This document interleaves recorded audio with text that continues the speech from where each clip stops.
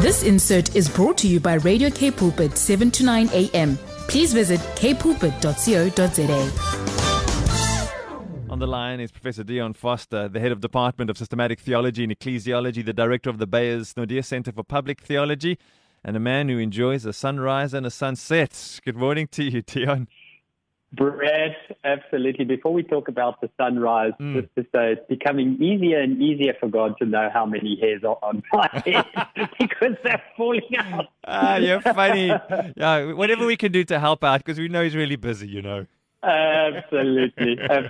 But Brad, I mean, one doesn't want to make light of for example, the fires. But it just reminds me again that even in tragedy, sometimes even in destruction, God is able to bring about beauty. And just that beautiful, beautiful sunrise this morning, it reminds me, that fire does not last forever and that the Lord's love and light will always shine through. You're absolutely right, dear. And it's the sun is going to rise and the sun is going to set, and it's going to be, weather dependent. It's generally always something beautiful to behold. And every time I see a sunrise or a sunset, I can't help but think of the faithfulness of God. It's going to be there. It's going to happen. You don't need to worry. Absolutely. Now, Brad, that actually relates a little bit to our theme for today. So this last week, Sunday, many of our listeners will know, was Pentecost Sunday.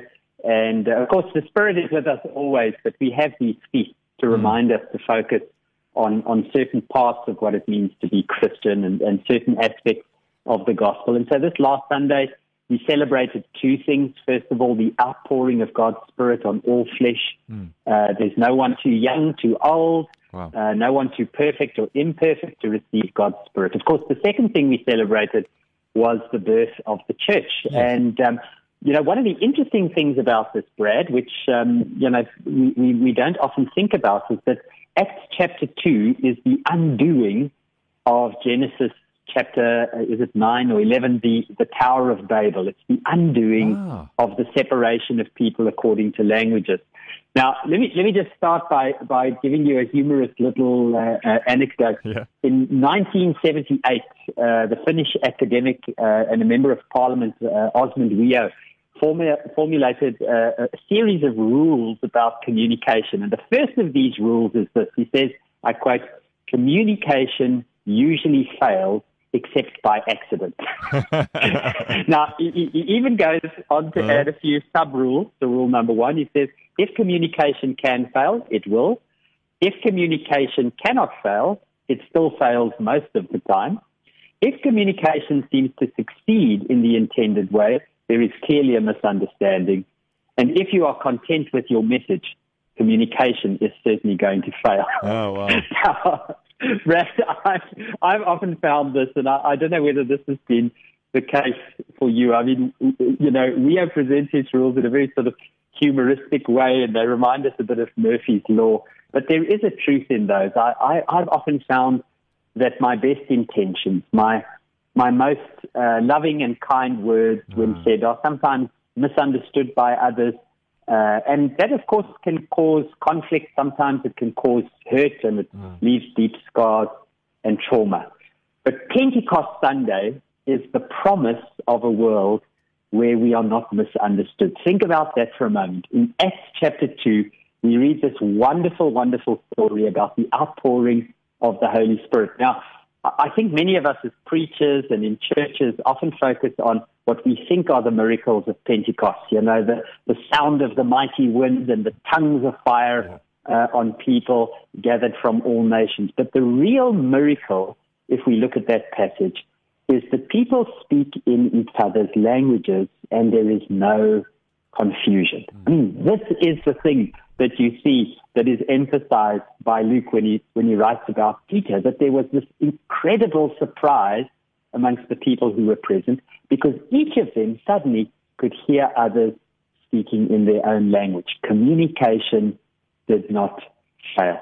Now, I think, Brad, this is the miracle of what it means to live in the Spirit. It's the miracle of saying, Lord, I long to be good news. I want to communicate the goodness of who you are, the goodness of what your salvation means to the world, and I long for it not to be misunderstood, not only in my words, but also in my actions, in my thoughts, in everything that I am and do. I want to communicate clearly and lovingly to the world just who you are. And Brad, I think that's what it means to live in the Spirit, is to say to the Lord, Lord, would you come and fill me each day?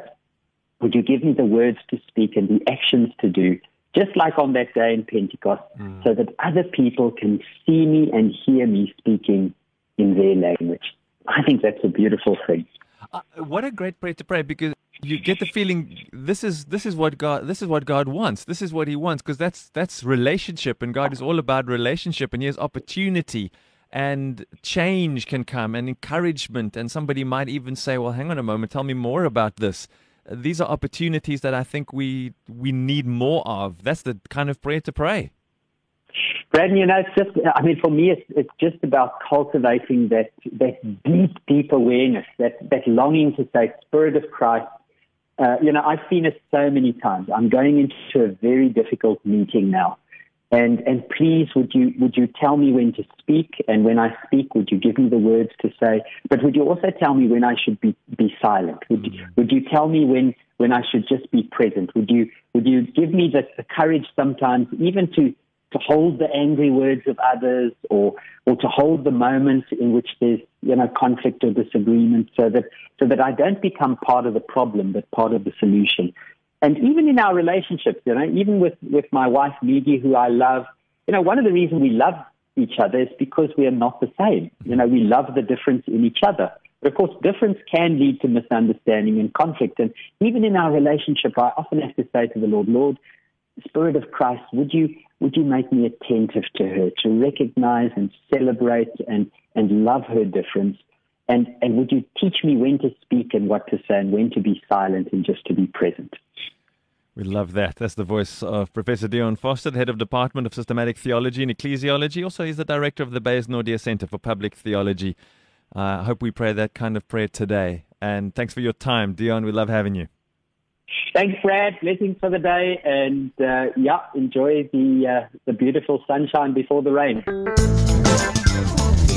This insert was brought to you by Radio K Pulpit, 7 to 9 a.m. Please visit kpulpit.co.za.